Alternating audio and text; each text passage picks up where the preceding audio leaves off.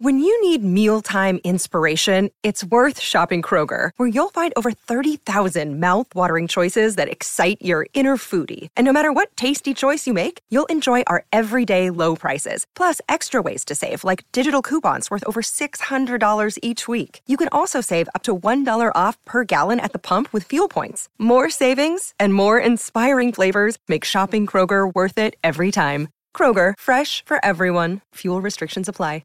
Another day is here, and you're ready for it. What to wear? Check. Breakfast, lunch, and dinner? Check. Planning for what's next and how to save for it? That's where Bank of America can help. For your financial to-dos, Bank of America has experts ready to help get you closer to your goals. Get started at one of our local financial centers or 24/7 in our mobile banking app. Find a location near you at bankofamerica.com/talktous. What would you like the power to do? Mobile banking requires downloading the app and is only available for select devices. Message and data rates may apply. Bank of America N.A., member FDIC.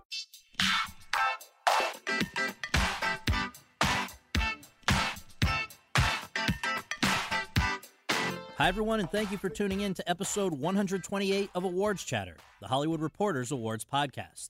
I'm the host, Scott Feinberg, and my guest today, I can't quite believe, is the incredible, inspirational, game-changing genius of stage and screen, Lin-Manuel Miranda.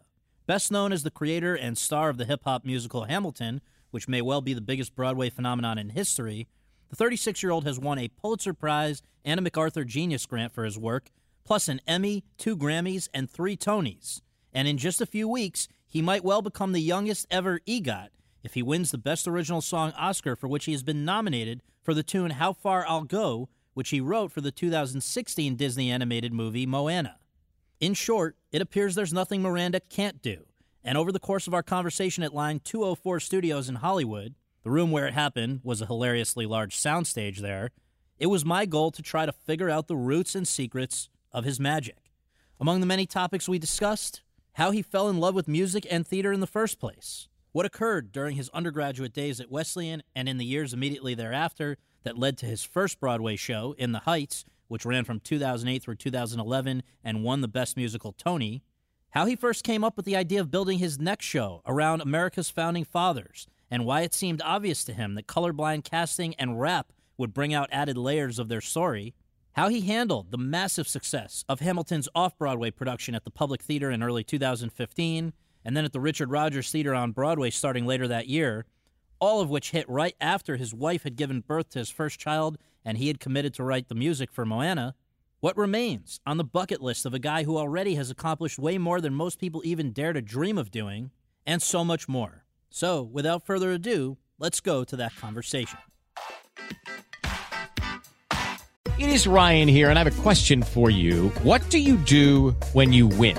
Like, are you a fist pumper, a woohooer, a hand clapper, a high fiver? I kind of like the high five, but if you want to hone in on those winning moves, check out Chumba Casino. At ChumbaCasino.com, choose from hundreds of social casino-style games for your chance to redeem serious cash prizes. There are new game releases weekly, plus free daily bonuses, so don't wait. Start having the most fun ever at ChumbaCasino.com. No purchase necessary. VGW Group. Void where prohibited by law. See terms and conditions. 18+. Lucky Land Casino, asking people, what's the weirdest place you've gotten lucky? Lucky? In line at the deli, I guess? Aha, in my dentist's office. More than once, actually. Do I have to say? Yes, you do. In the car before my kids' PTA meeting. Really? Yes. Excuse me, what's the weirdest place you've gotten lucky? I never win and tell. Well, there you have it. You can get lucky anywhere, playing at LuckyLandSlots.com. Play for free right now. Are you feeling lucky? No purchase necessary. Void where prohibited by law. 18+. Terms and conditions apply. See website for details.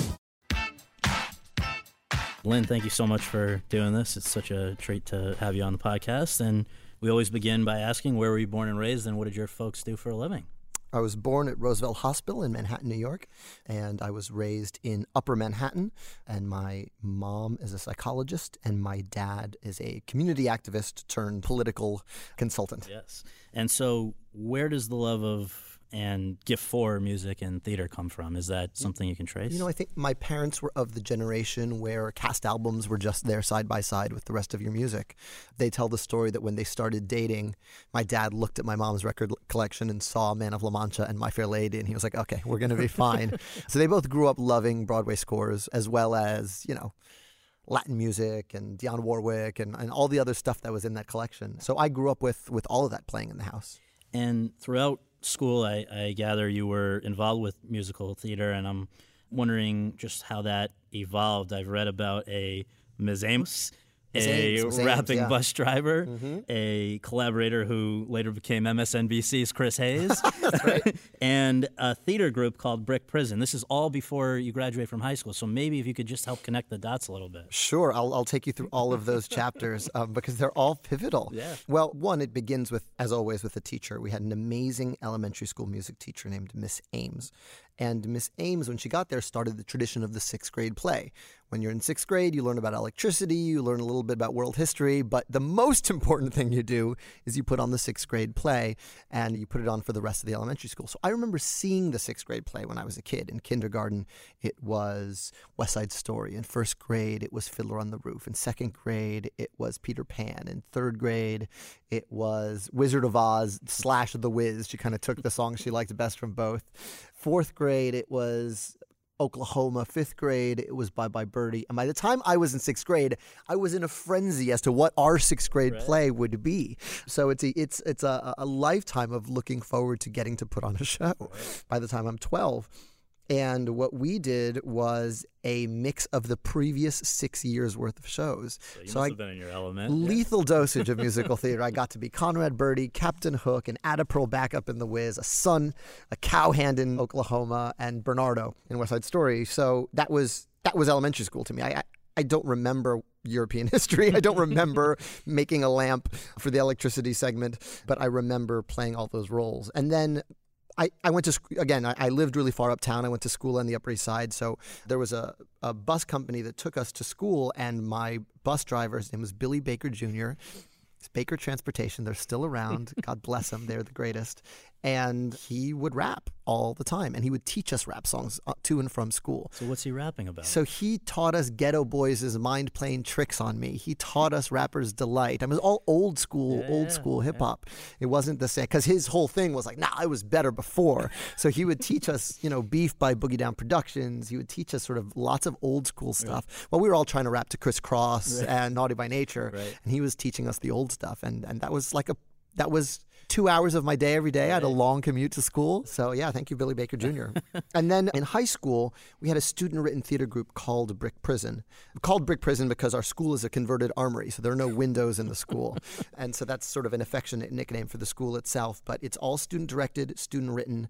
And so I started writing plays because I knew I could get produced. And if your play got picked, another student would direct your show, and you were a writer all of a sudden. And so I started writing plays for that 9th grade. I didn't get an 8th grade, actually. I didn't get one in until 10th grade. And then I wrote my first 2 musicals were 20-minute musicals for Brick Prison. And the first musical I ever wrote was called Nightmare in D Major, and it was directed by MSNBC's Chris Hayes. He and I used to ride the bus together. He knows Billy Baker Jr. I don't know if he was on the same route as me. So I can't see Chris rapping, though. Yeah. I don't know. But So another thing I heard that happened in high school, how did you meet Stephen Sondheim? That was a stroke of enormous good luck. John Weidman, who is one of Sondheim's great collaborators, his daughter is 2 years younger than me at Hunter. So he came and spoke to us. And then when he found out we were doing West Side Story, he brought Steve to speak to our cast. And I was directing West Side Story my senior year in high school. And it was my first glimpse of musicals not being these amazing tablets handed down from on high, but things that were messy. He told us a story about writing lyrics to the prologue of West Side Story and then throwing them all out because Jerry Robbins said, I'm going to dance them. It was my first glimpse of the process of making musicals. I think that was very instructive for me and sort of pointed the direction I wanted to go in. So when you then went off to Wesleyan, what did you imagine your future would hold? Did you think this could be a career, or did you have to cover your ass with other things? It's interesting. I only applied to colleges that let you double major in theater and film because I was really equally passionate about both. I made a ton of movies in high school as well. It was the sort of cast your friends, have a sleepover, film all weekend type movies. And it came down to practicality in terms of choosing my major. If you are a film major, you're paying for your own senior film. the best you can hope for is getting, being the one that gets in a festival after you graduate, and you're among millions of people who have all poured their money into their senior film. We didn't have money like that. My parents' money was being used entirely to pay for tuition. Or you could, if you did theater, which I was doing every year, I found myself either acting in someone else's show or writing my own shows. The school pays for it. Mm-hmm. It's part of the budget of the school. And so I think I became a theater major because I just found I was spending all my time doing that. Were you still taking film stuff? I know Janine Basinger over there is pretty good. Yeah, Janine Basinger is the greatest. Yes. And her track record in terms of the film alumni coming out of there, that Wesleyan film mafia is so real. And so, so I took all my prerequisites. I took History of World Cinema. I took Anthro Film. I took Westerns with Slotnick, which is a legendary class. I actually chose Wesleyan because I snuck into Janine Basinger's Hitchcock class when I was a pre-frosh and visiting. You were sold. And I will never forget it. She looked at me, and said, I know some of you aren't supposed to be here. This is a seniors, majors only class, but this is such a rare print of Otto Preminger's Bunny Lake is Missing that if you have the opportunity to see it, you should. So I'm not kicking anyone out of this class. And I remember the class was scheduled for 3 hours and went 6 hours because the conversation, and I was like, well, I'm going here. Yes. Oh, man. So is it correct that when you were a freshman there, that's when you first began working on what over the next few years would become In the Heights? And also, who was Professor Bill Francisco? Oh, fantastic questions. It was actually my sophomore year. I'd started writing these songs. I didn't know what they were yet, but they were between a guy named Benny and a guy named Lincoln, who ended up not making the final cut into the show. Lincoln's little sister Nina ended up being the star of the show, but she didn't exist yet. And I had a friend/mentor who was a senior at the time named Matthew Graham Smith. He's still directing theater. He's a great director. And he said, these are really good. If you finish this, I'd love to direct it. I've never told this part of the story before. And so, encouragement from someone who was really good at making theater sort of lit a fire under me. I wrote the whole thing over a frenzied winter break, wrote sort of an 80-minute one act. And then he was too busy finishing his senior thesis to actually direct it. And I was like, well, I'm super pregnant with this thing now, so I've got to do it. So I ended up directing it myself. I wasn't in the original version. And it was 80 minutes, one act. We put it up at the end of April in the legendary 92 Theater at Wesleyan, named because it was a gift of the class of 1892. And it was one of the virtues, this is one of the virtues of diversity in casting. I wrote a Latino show that took place in a Latino neighborhood. There's not a ton of Latinos that go to Wesleyan. So by virtue of its existence, my show had kids who didn't ordinarily do theater. And as a result, everyone at Wesleyan had a friend in the show because it was football kids. It was kids from Ebony Singers coming to see Ralphie in the show. It was, the friends from that Latino frat coming to see David Ortiz in the show. And so diversity led to big box office at the Wesleyan 92 Theater because we pulled from a wider source than the same 12 kids who do all the shows. Right. And so I put that up my sophomore year, and Bill Francisco was a legendary professor at Wesleyan and really enjoyed it. And basically, there's no musical theater major at Wesleyan. It's pretty hardcore classics and some really great avant-garde and Bogart viewpoint stuff, but he basically was like, we should just do a private musical theater tutorial. And so I did a tutorial with him junior year, and then he was my thesis advisor. I was his last year teaching. Wow. So, if you throw a rock in New York, you'll hit someone who had Bill Francisco for a mentor. And so he was helping you to shape In the Heights? No, In the Heights already existed by the time he saw it, but he was helping me to shape what theater could be. He taught an amazing directing class. And one of my favorite assignments for that class was, you're going to direct Othello, but you're not going to direct any of the scenes. You're just going to direct 3 transitions between 3 scenes of Othello, and that will show me what your production of Othello will look like. Wow. It forces you to realize that the transitions are the most important part of directing theater. It's about fluidity. It's about not trying to change the text when you're directing something, but just trying to fulfill the text.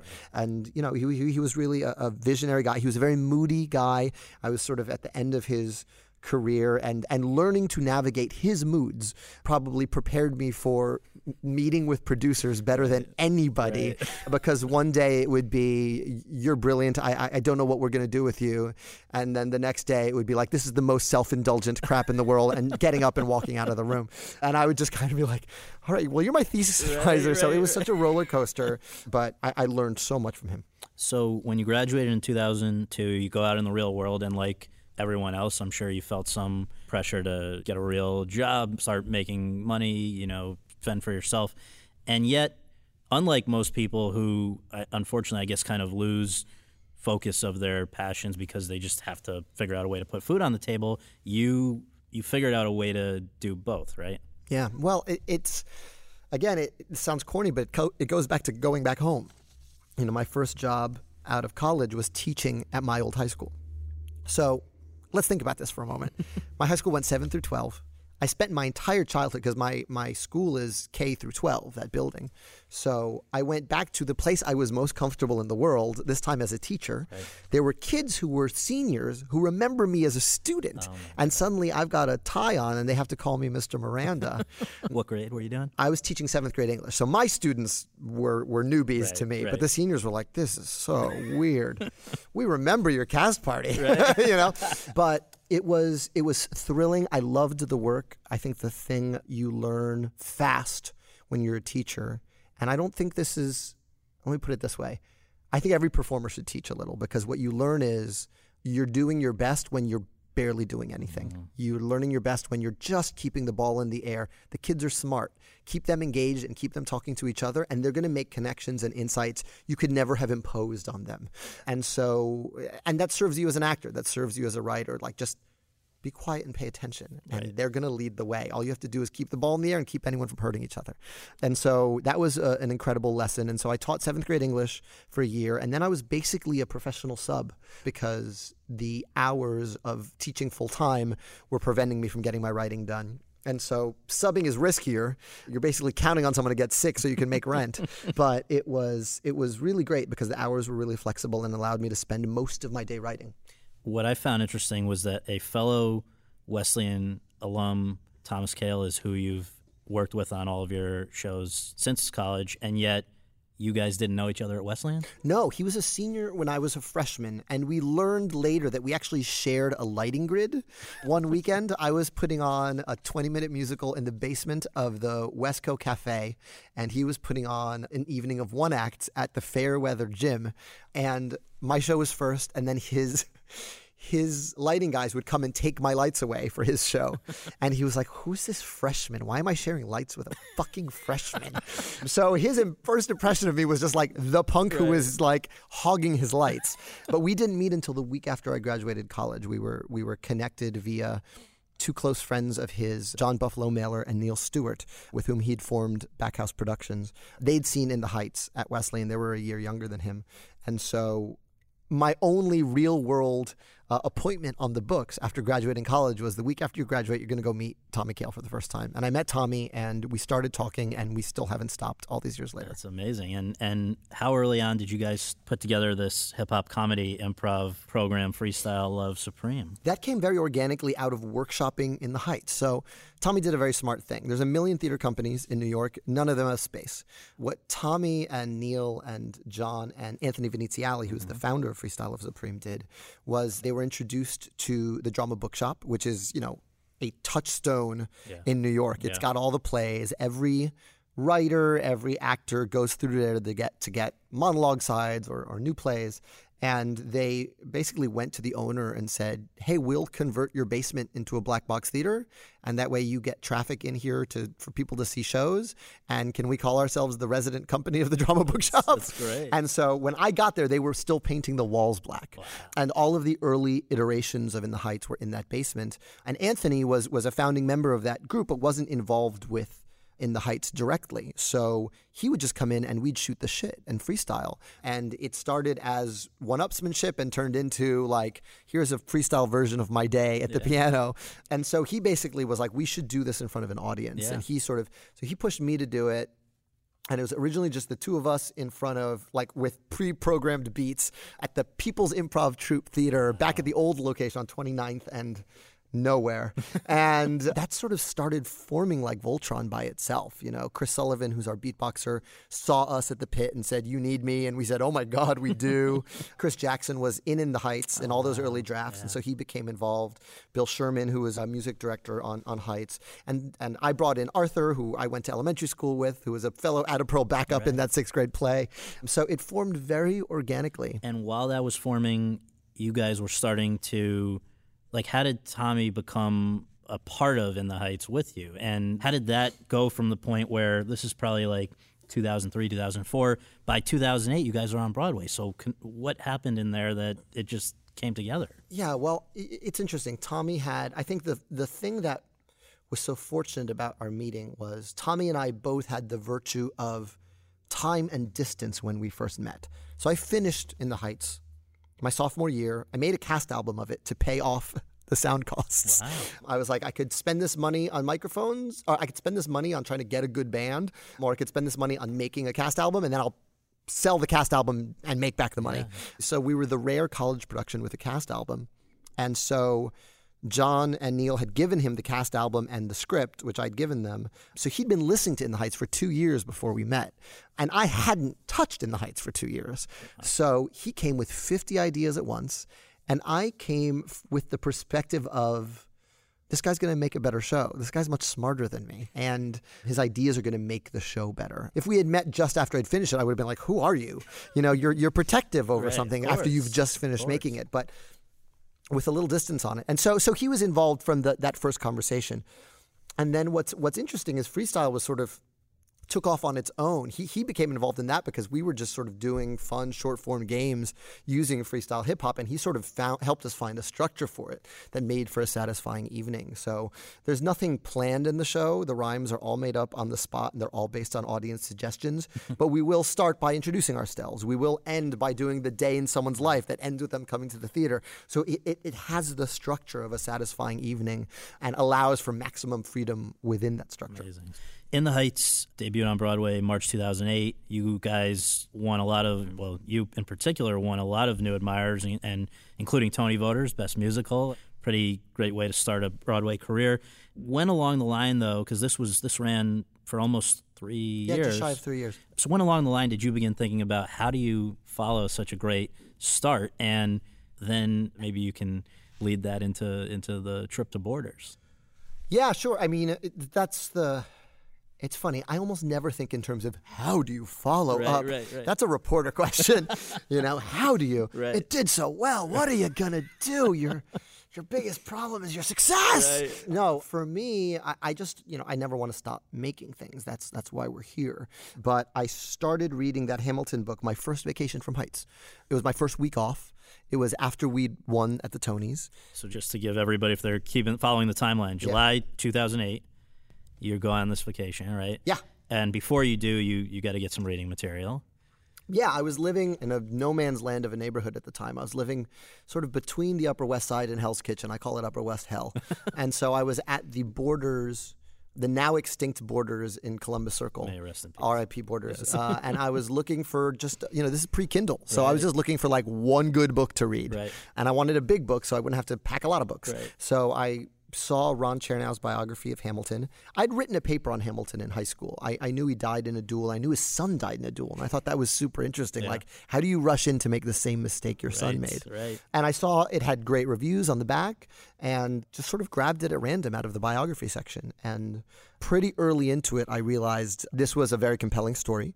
And B, this was a hip-hop story in that Hamilton is someone who gets everywhere, good or bad, by virtue of his writing. Mm-hmm. And that's what my favorite MCs do. They write about their circumstances so well. They're so specific that they're universal. And they're so well written that they transcend their circumstances. And then they have a whole new bunch of stuff to deal with. And to me, Hamilton's story was a proto version of that story. And it was also an immigrant story. It's the one founder who wasn't born to gentry or wealth. This is not like an Enlightenment era guy who's like, this was like a guy who was scrapping hard for everything. I was very inspired by it. And even in that first time reading through it, which is where? You're sitting on which like a beach is in somewhere? like Playa del Carmen in Mexico at like an all-inclusive resort where the drinks have umbrellas and sitting in a hammock over a pool. And I'm thinking, but even then I'm thinking, who's the best rapper to play George Washington? Like I was already... How many pages into this are you starting to think like, in those terms. End of the second chapter. When he writes about the essay, that gets him off the island. And then, you get to the third chapter and he's getting involved in the revolution and he's writing under a pseudonym. I was like, oh, he has a rapper name. It was like the good idea that kept proving me right over the course of the book in lots of interesting different ways, the way his life paralleled the life of an MC. I mean, I think people, obviously now it sounds like, of course, this makes sense. But I just think if listeners or anyone, including me, when you stop and when you think about that, if you had just gone up to somebody, maybe you said this to your wife at the time, they must have looked at you like you were crazy. Well, my wife is the greatest because she never looks at me. Well, she always looks at me as I'm crazy, but she never shuts anything down. Right. She was sort of like, huh. Interesting. Cool. And the reason for rap, though, as opposed to some other form of music, is that I think Hamilton needs all the words he can get his hands on, and also it's that energy of rebellion. It's that energy of making something out of nothing that is so embedded in the roots of hip hop, and is what Hamilton did with his life. Is it correct that the original idea here, before you're thinking in terms of a full-fledged theatrical production, is let's do essentially an album like others that you had known? Yeah. I thought I was going to get my Andrew Lloyd Webber on. Yeah, I thought I was going to do the Jesus Christ Superstar, Evita concept album. Right. And that was and it was great. It was, I think, a part of it was a measure of self-protection. I'm not writing my next show. I'm writing this song cycle of dope hip hop songs about Hamilton, and then someone will have to worry about staging it later. And I think by doing that, I also gave myself permission to go all the way in terms of the density of the lyrics. Mm-hmm. My favorite hip-hop albums, you're hearing new stuff every time you hear them because the allusions and the double entendres and the internal assonance, they're packed so tight. I feel that way about Reasonable Doubt. I feel that way about Ready to Die. I feel that way about Big Pun's first album, Capital Punishment. And so I wasn't thinking the theater goer has to get it all the first time. Right. And I think by doing that, I inadvertently made a richer experience for the theater goer because they are going to get something new every time they go see the show, because I meant for it to stand up to repeated listens. And this album was going to be known as, or was known at the time as, the Hamilton Mixtape. The Hamilton Mixtape, that's right. And so now, while you're still doing In the Heights, 2009, you're invited to come perform for President Obama at an evening of poetry, music, and the spoken word at the White House.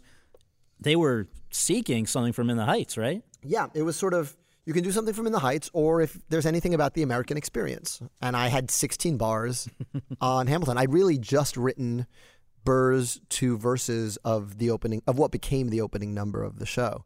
And then I figured out a chorus around it, went to Alex Lackamore, my music director, because I was writing to a beat I'd created, but I didn't want to rap over a beat, like a pre-programmed beat at the White House. I wanted to do something acoustic. And you were doing Burr at the time. Well, I was doing who I thought was going to be the narrator. We hadn't stumbled upon the idea of multiple narrators yet. So it was a straight JCS lift. Here's Judas introducing Jesus, right? So it was originally just Burr telling the story. So video of that goes viral. What happened as a result of people suddenly seeing this crazy thing?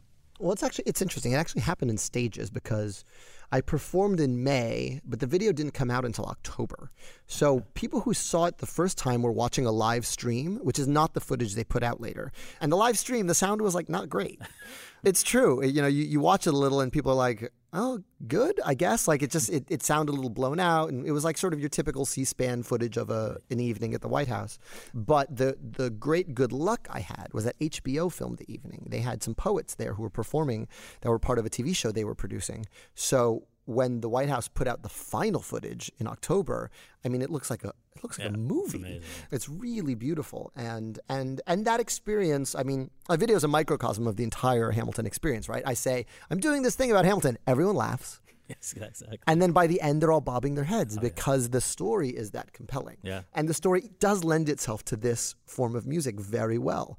And so it makes its own case better than I could make it. I couldn't sell this pitch in an elevator to an exec. But if I could rap the 16 bars, I'd be okay.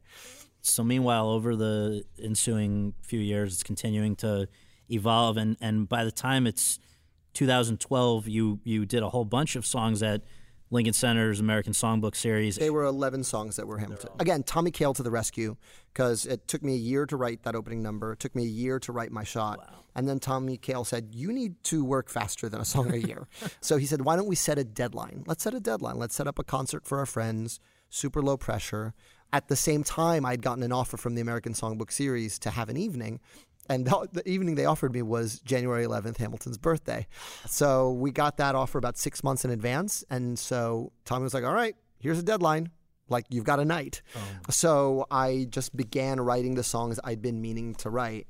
And a lot of the songs that were in that made the final cut in sort of their first forms. So Right Hand Man was in that. My Shot was in that. Say No to This was in that. Angelica Schuyler didn't exist yet. Okay. But we had the cabinet battles, the first two cabinet battles. James Monroe Iglehart was playing Jefferson in those, and now he's going back to play it in April. That's so great.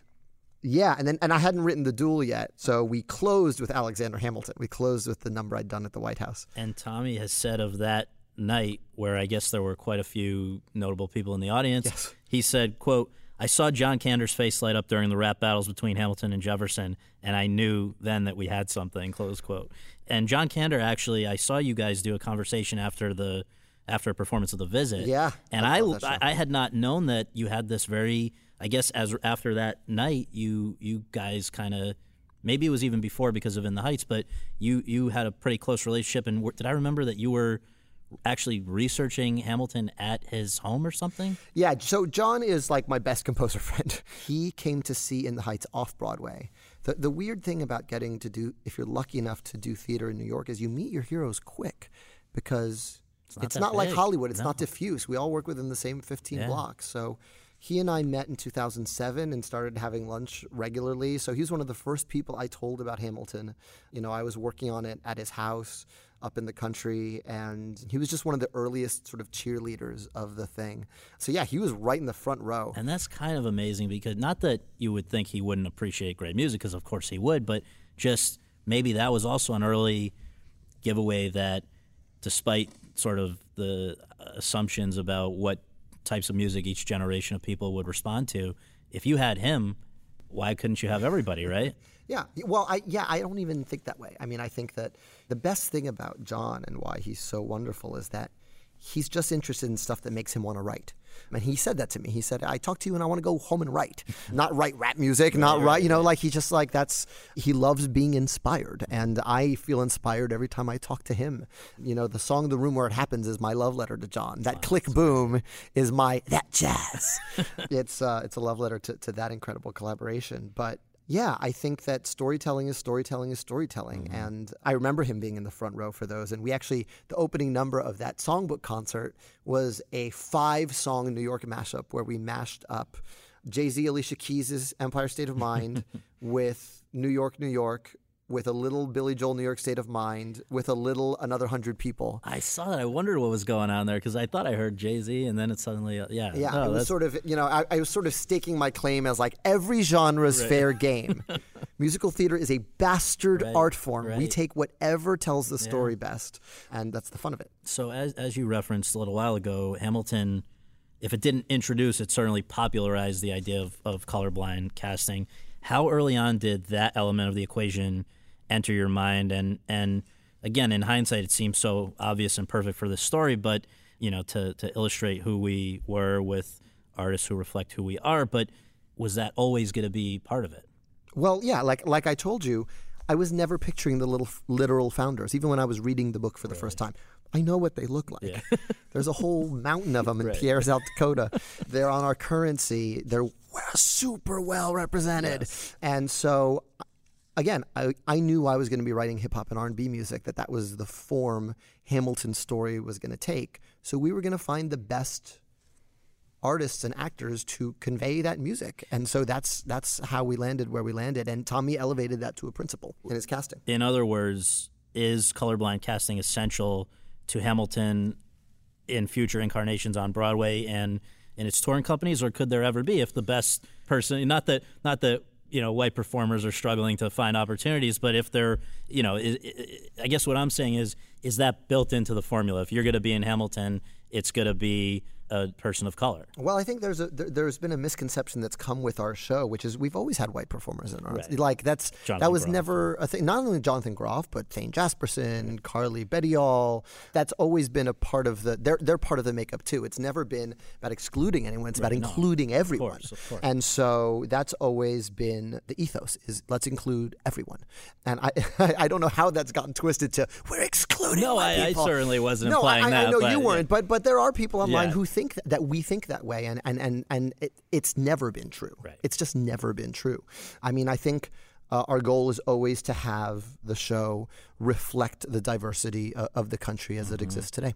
So when it finally was ready for prime time, you guys go first to the public for a period of, I guess, January 2015 through May. Yeah, like May. And then by July 2015, you're at the Richard Rodgers, which, by the way, was that a specific desire of yours to go back there, having done, wasn't In the Heights there as well? Yes, In the Heights was there, and it's funny, you know, we're not superstitious, we're not trying to have good luck charms, but at the same time, Tommy said, like, well, you know, the Rodgers is like actually even better for this show than Heights was in terms of the sight lines and in terms of what we're doing, because it's the thing about the Rodgers, it's a really steep rake, and we've got these 2 spinning turntables in the middle of our set, so it's the best way to see the show in terms of Broadway, the Broadway houses. So it was also wonderful to be in a place where we were instantly comfortable. You know, I lived at the Rodgers.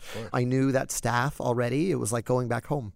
So it had been this phenomenon at the public, and now, again, you were there back at the Rodgers in July for previews, opens in August. I had the great privilege of seeing it in September 2015, which is, I took my mom. It's something we'll always treasure that memory. And awesome. I guess I just wonder, how early on did you realize this was becoming a phenomenon? Like, In the Heights had been successful, but this is I thought In the Heights was the pinnacle. I mean, you can't ask for more than what In the Heights did. Like, we won Best Musical, we made our money back, we had like a national tour, and we had a really decent run. Who could ask for more than that for a Broadway show in a climate where 1 in 5 shows recoups? So there's no preparing for what happened. I will never forget when we announced I think it was our second extension at the public. We're still in tech. We hadn't really opened yet, but we just kept selling out all the tickets. What do you attribute that to if people hadn't even seen it yet? I think the video helped a lot. I think we were always on the radar of teachers. Yeah. Again, it goes back to teaching. Because if you go look at the YouTube comments, my teacher showed us this in class, in AP US History. And so we were on that radar for a lot of people because that video went very far. Yes. But I'll never forget being in tech and Oscar Eustace walking in with this crazy look on his face being like, you broke our phones. The phones at the public are down. We've had the website crash before. We've never had anyone break the phones. And that's when I knew we were in like uncharted waters. Because this is home of Chorus Line. This is home of Hair. Like they know from hit shows. Oh, sure. So that was when I knew we were headed somewhere uncharted. And then when did the success actually start to impact the way that you were able to go about your life? Like, for instance, I know at a certain point, the stage door became a little hazardous. Yeah, well, we realized pretty early that you have to tack on 45 minutes at the end of your show. You know, you've just been singing and dancing and rapping for 2 hours and 45 minutes, and someone you admire greatly is going to be in the audience and they're going to be backstage. So factor that in. And then, you know, there's people waiting outside. And it really happened after the cast album came out, because what we started getting at the stage door were not people who'd seen the show. That I was used to. Like, oh, you saw the show and then you want an autograph at the end of the show. Right. It just became a scene to be there. Right. And so that became like an hour and a half thing. And it's chilled out a bit, but it's this mixed bag because you want to make everyone happy and you want to sign the things, but you also don't want to create an unsafe situation outside with this like barrier. You know, it does make me nostalgic for, at the public, you're all just in the lobby. There's no barrier between anyone. Right. You come out. The people who want to wait, you assign them, you take a picture, and everyone is less it's less Beatlemania, it's less of that because there's no barrier, there's no, this might be my only chance feeling. Right. It's just we're all in the lobby. So how also then, as you're becoming personally as the face and the creator of this whole phenomenon, the press, certainly everybody in the world wanted a piece of you, of your time and all of that. How do you keep that from distracting you from what you're still trying to do? You're in the middle of you're expected now, the expectations that you faced every night couldn't be higher, and yet you also have all these other demands that you didn't have at the beginning. Yeah, I think 3 things kept me sane. My wife, my son, and Moana. My wife is not in this business, so when I get home, it's not about, look at the cool thing I did. It's just like what's going on in our real lives, over here in real life. Right. I had a newborn. My son was born 3 weeks before rehearsal started off Broadway at the Public. Wow. So the sleeplessness of those first weeks coincided nicely with my sleeplessness doing rewrites. Man. And then, you're thinking about checkups, and you're thinking about eating solids, and you're thinking about all his first steps were the primary focus of my life, not the phenomenon that was happening. It was like, is that a tooth? that was the focus of my life. And then the third thing was Moana, because, I'd gotten the job about 7.5 months before anything had started at the Public. And so I have to say no to things because I need days free to write. I was going to say, I don't know. I mean, first of all, most people don't realize that you were already on that before any of the Hamilton madness. And then the idea that you had to do that work while dealing with Hamilton and now Mary Poppins and all the other things that, it just seems... But it ended up being a saving grace because it was... Your magazine would call, Variety would call, and I'd go, I can't. I need Tuesdays and Thursdays free. So every Tuesday and Thursday at 5 p.m., I'd have a Skype call with the creative team over in Burbank. Mm-hmm. And I needed to turn in stuff, and we had to discuss it. And the meeting was very awkward if I didn't write anything. Right. So it was great because it forced me to write. It forced me to clear my brain. And it was a wonderful place to be. It's wonderful to write songs for Moana and Maui out on the open water. Right. It could not have been a happier place to go when I wasn't in the midst of the tsunami that was the wonderful tsunami that was Hamilton. All right, before I do want to obviously talk a lot about Moana, but first, when you're doing, you would be in how many of the performances each week? I did 7 a week. 7 a week, right? Because I remember being nervous. I wanted to make sure I was there when you were there. But even when a show is as phenomenally successful as yours was, and you're getting such a great response, with any show, doesn't it somewhat get in any way monotonous to do that many performances a week? No, not even close. And I mean, every time I watch the show, I'm a little jealous of whoever's playing Hamilton at the time, no matter how fantastic they are. Right. We have some amazing Hamiltons, but I'm always a little jealous because I don't think I'm done with that role by any stretch. It's just a meal of a role. In what other...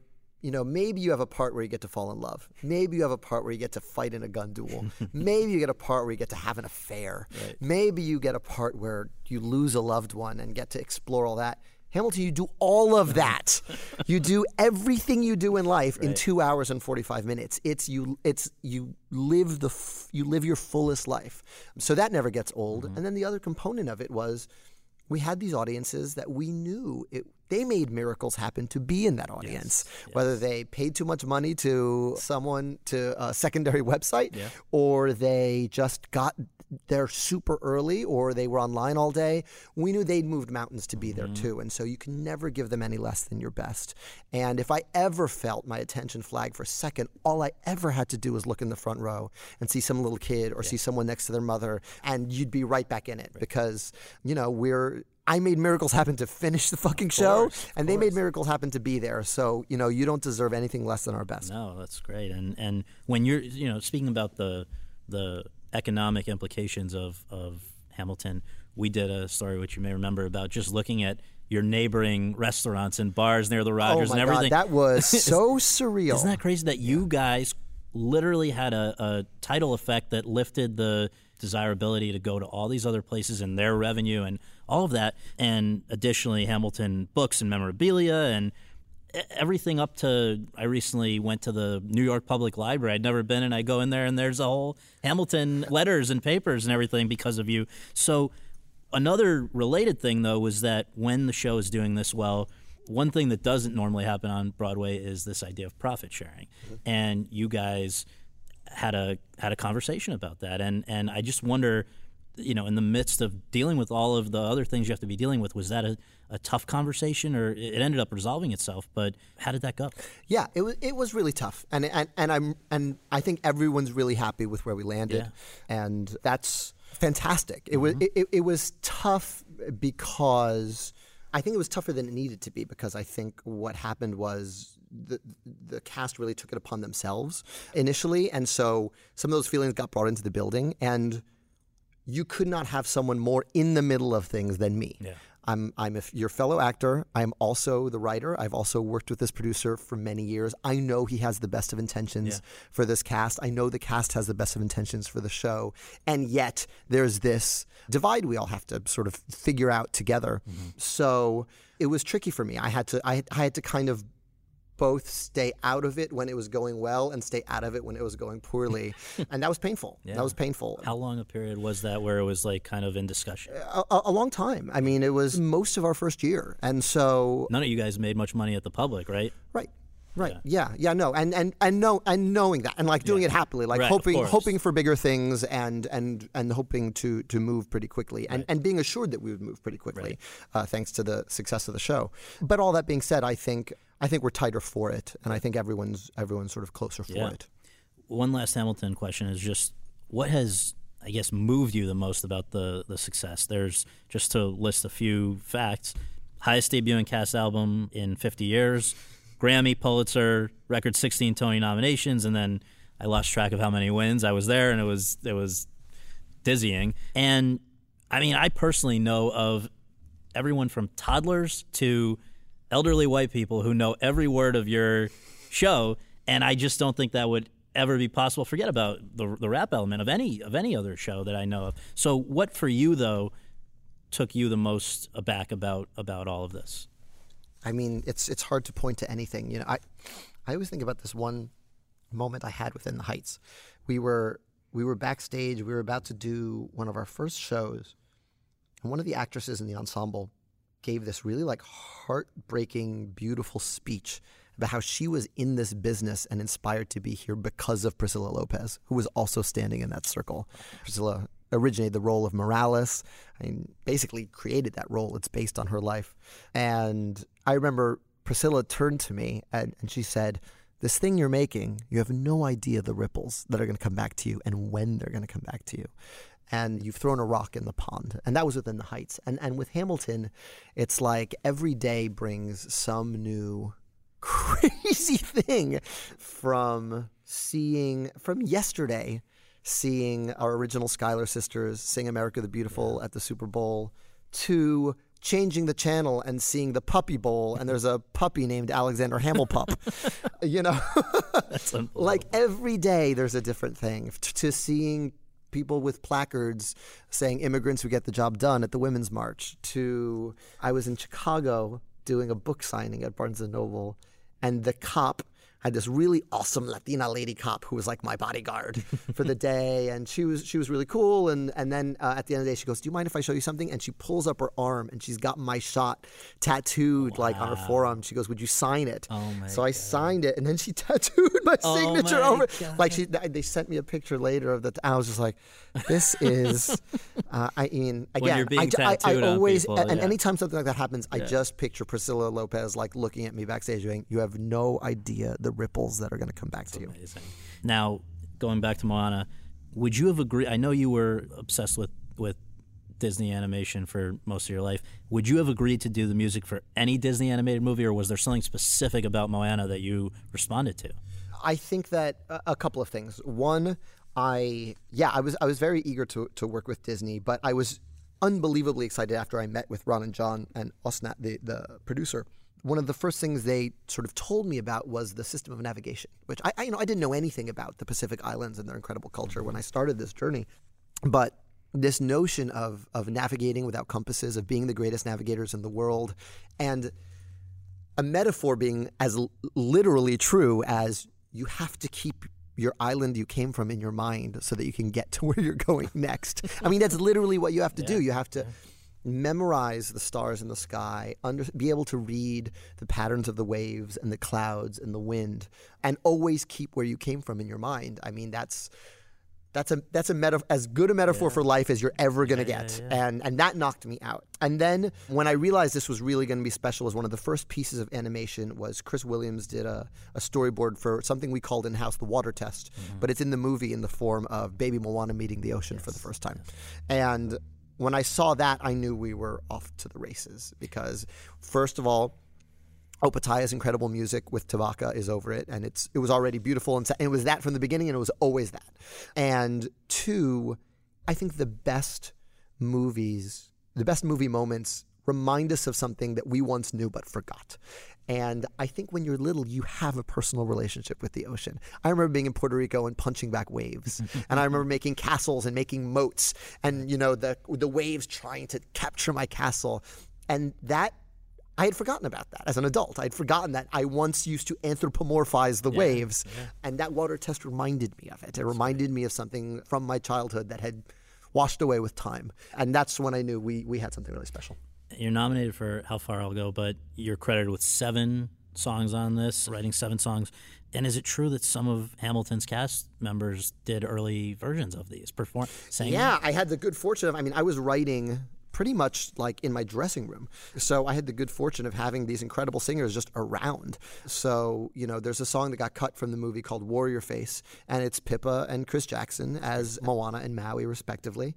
Chris is actually in the movie. He's the singing voice of Moana's dad, because we just fell in love with that version. So that's how it stayed. But yeah, Pippa was my Moana for most of the demos. And Marcy Harriol, who's another actress who was in The Heights with me for many years, sang some of my early demos as well.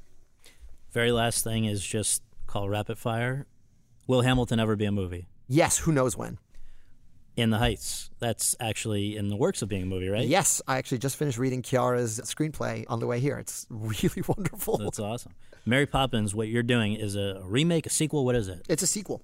And you're excited about it. And I'm very excited about it, and it's really thrilling. It's all new music, but it's such a love letter to the original film that I think fans of that film are going to be really happy. You're Oscar nominated. That hypothetically and possibly could make you the youngest EGOT winner in history. What do you make of that? I feel like I already went on the EGOT journey vicariously through Bobby Lopez, who was a good buddy. So I'm excited to go to the party. What would Hamilton make of the current immigration crisis? I don't know. Hamilton, for all of his sort of rise-uppedness, really was very ashamed of his upbringings. So I don't know if he'd probably be on the other side of things. But I know that he sometimes felt at odds with the direction the country was heading in terms of feeling at home in this country he helped create. And lastly, what is left on your bucket list? It seems like you've done everything that a lot of people would ever dream of who are in your profession. What haven't you done that you're still dreaming about doing? Let me give you the most cliche answer in the history of Hollywood. What I really want to do is direct. Is direct? Really? Is it true? Yeah, I'd love to direct a movie someday. And I have 3 ideas that I'm saving for myself, but I'm waiting for one of them to raise its hand. Amazing. Well, thank you so much. This is a treat. I really appreciate it. Thank you.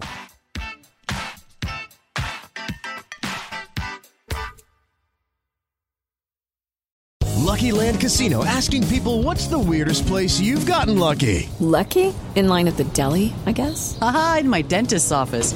More than once, actually. Do I have to say? Yes, you do. In the car before my kids' PTA meeting. Really? Yes. Excuse me, what's the weirdest place you've gotten lucky? I never win and tell. Well, there you have it. You can get lucky anywhere, playing at LuckyLandSlots.com. Play for free right now. Are you feeling lucky? No purchase necessary. Void where prohibited by law. 18+. Terms and conditions apply. See website for details.